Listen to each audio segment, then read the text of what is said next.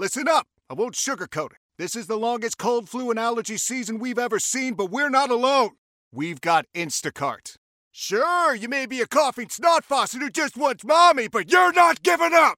Not when cold medicine, fragrant herbal teas, and honey shaped like bears can be delivered through Instacart in as fast as 30 minutes! Now let's go win the sick playoffs! Daddy, I just want my soup. Oh, sorry, Sport. App says it'll be here in a few minutes. Instacart for the win. Star Wars 7x7 episode 2964. It's Monday, and these days it means we're going to be talking about Cassian Andor stories, and particularly stories that tell us more about the character as we get closer to the release of the Andor series. Today we're going to talk about the Rogue One comic book adaptation, which includes a special message from Gareth Edwards, the director of Rogue One. Punch it.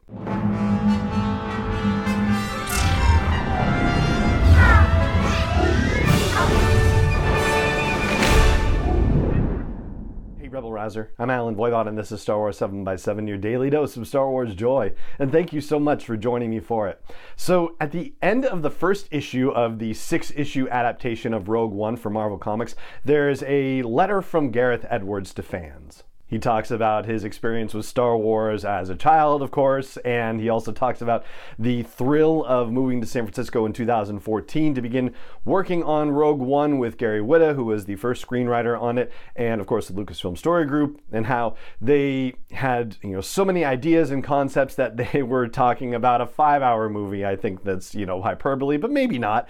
And it was more about what are they going to have to take out of this movie to make it fit onto a movie screen, basically. And so ultimately, the point that he's getting at is that what they have in the Rogue One comic adaptation is not just a straight adaptation of the movie, but it also includes scenes, concepts, visuals, that sort of thing that had been in earlier versions of the story that just did not make it to the screen, and it's given to Jodie Houser, who is the writer for the Rogue One adaptation, to take those additional scenes and integrate them, sprinkle them in here and there as they fit into the story. Now, as that relates to Cassian, there's not really a lot that's new as far as stuff we saw in the movie versus what's in the comic adaptation. We don't necessarily learn anything more about Cassian from the adaptation, unfortunately. However, there are a few scenes that are worth talking about, and when we eventually do the Rogue One rewatch, we'll probably end up discussing these scenes as well, and hopefully find some additional insights as we go through it. One of the things that jumps out is from the initial mission briefing. So when Jyn and Mon Mothma and Cassian and General Draven are around the familiar table, the data readout table that they're watching in A New Hope when they see the Death Star approaching, right? So one of the things Cassian says about this mission is that they need someone who can help them get in the door to Saw Gerrera's place without getting killed. For me, that immediately brought to mind the scene in the trailer when Luthen Rael shows up to Saw Gerrera's, and there are a bunch of people who bring weapons to bear at presumably his arrival, but he obviously doesn't get shot in this scenario. And maybe Cassian, in his first encounter with Saw Gerrera, isn't going to get shot, but it does make you wonder whether Cassian and Saw have had interactions in the past. And that's the reason why, in this particular moment in Rogue One, Cassian is saying we need somebody who can get us through the door without getting shot. So possibly in season 1 or season 2, we're going to see some indication of why it is that Cassian might get shot going into the door of Saw Gerrera's hideout. Unless, of course, that has already been addressed elsewhere, and we're going to talk about it later on. I honestly do not recall enough of Rebel Rising, the novel by Beth Revis, but I do know that Cassian Andor either shows up or is mentioned in that, and it's on our list of other stories to look at as we lead up to Andor, so maybe this has already been covered. But that was something that I immediately thought about when I heard, or when I read, I should say, Cassian delivering that line.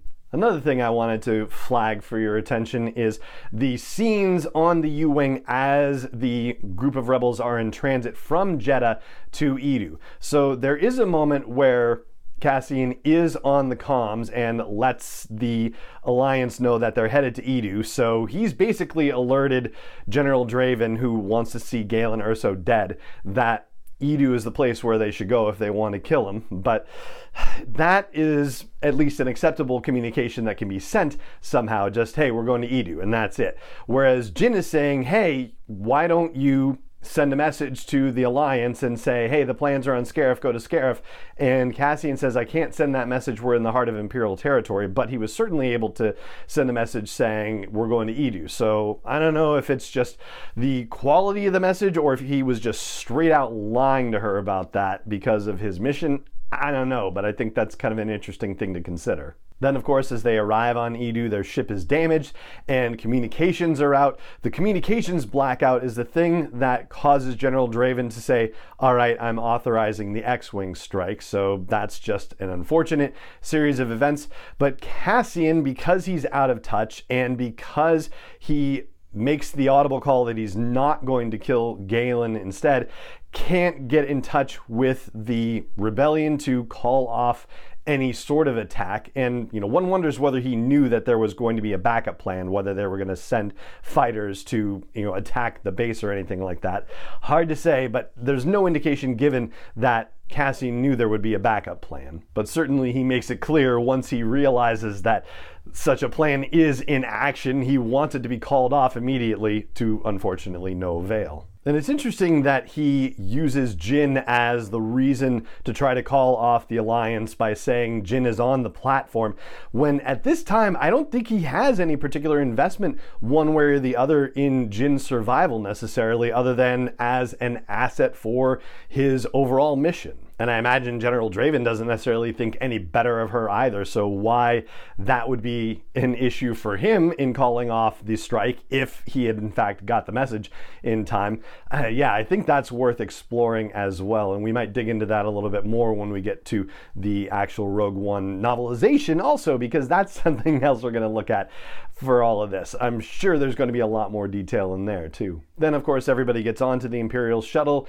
and Jin and Cassian have their face-off where Jin accuses Cassian of going up on the ridge to shoot her father, and he says that he had every opportunity to do so, but he didn't do it. He didn't pull the trigger. He disobeyed his orders, which he thinks puts him in the clear, and I suppose to a degree it does, at least within his own internal situation, but as far as his commitment to the rest of the group, it doesn't really, because of course he has a mission from General Draven to kill Galen Erso, and he has not revealed that mission to anyone, so he's doing something that nobody else there is expecting him to do or wants him to do, and under the circumstances, yes, that's a pretty big issue. You can also understand why he wouldn't have said anything to anyone about it either. So this is one of those situations where, as we were talking about over the weekend with Chris Kempshall about the history and politics of Star Wars, where George Lucas was saying that he wanted to put these sort of, conundrum-like situations in movies for people to think through and ponder and wonder about, and the moral implications,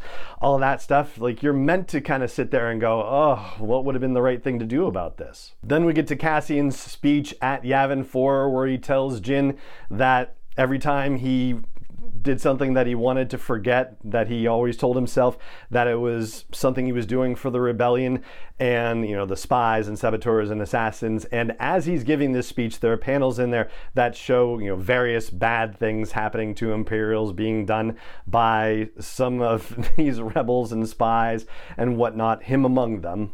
And that's one of those situations where maybe it's just, these are things meant to illustrate what he's saying and make the speech kind of go through and be a little more visual appealing for all intents and purposes. And on the other hand, there's also a part of me that wonders what is actually going on in these scenes, because it's almost like an Easter egg sprinkling, right? You wonder about the additional scenes that they show pictures of, that they show comic panels of while Cassian's giving that speech. Like, those are probably actual stories and actual scenes that have happened somewhere in the background in Star Wars storytelling, and we're just getting these little Easter eggy moments of what they may be. But just from what's depicted in the panels, no clue, no context, no way to possibly identify what they are as far as I know. And I haven't seen anything online about this either. So yeah, just my own musing on that. I bet it's actually something, those panels, and we just don't yet know what they are. Anyway, the last thing to flag is the final scene with Jin and and Cassian on the beach on Scarif, and the two of them sitting there, and she asks, do you think anybody is listening? And he says, yes, I certainly hope so. Someone's out there, he says specifically, and that does seem to represent a final turn for Cassian, because when they're in Jeddah City near the beginning of the movie and he's telling Jin that, oh, they're looking for some sister of someone who went missing and hoping to connect with her at the temple because maybe her name, Jin's name, will get them a meeting with Saw, and she says hoping, and he says rebellions are built on hope.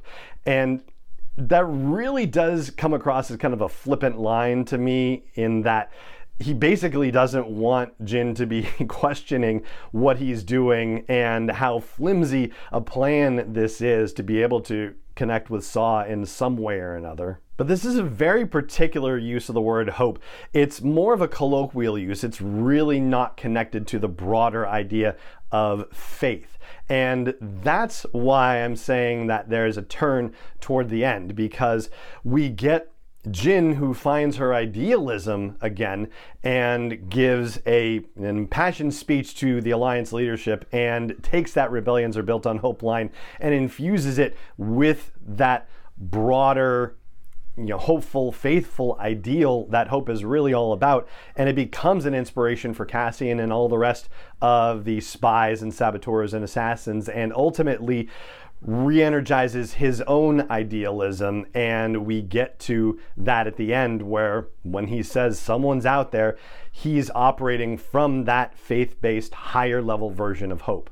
Meanwhile, the Cassian we're meeting in the Andor series seems to be devoid of hope to a large degree. That moment where we see him saying, I'm tired of losing, that's a person who is definitely running low on hope for sure. So maybe we're going to get to see him find a dose of hope, or at least somewhere to put the functional hope into action. I think that's something that's worth considering as well.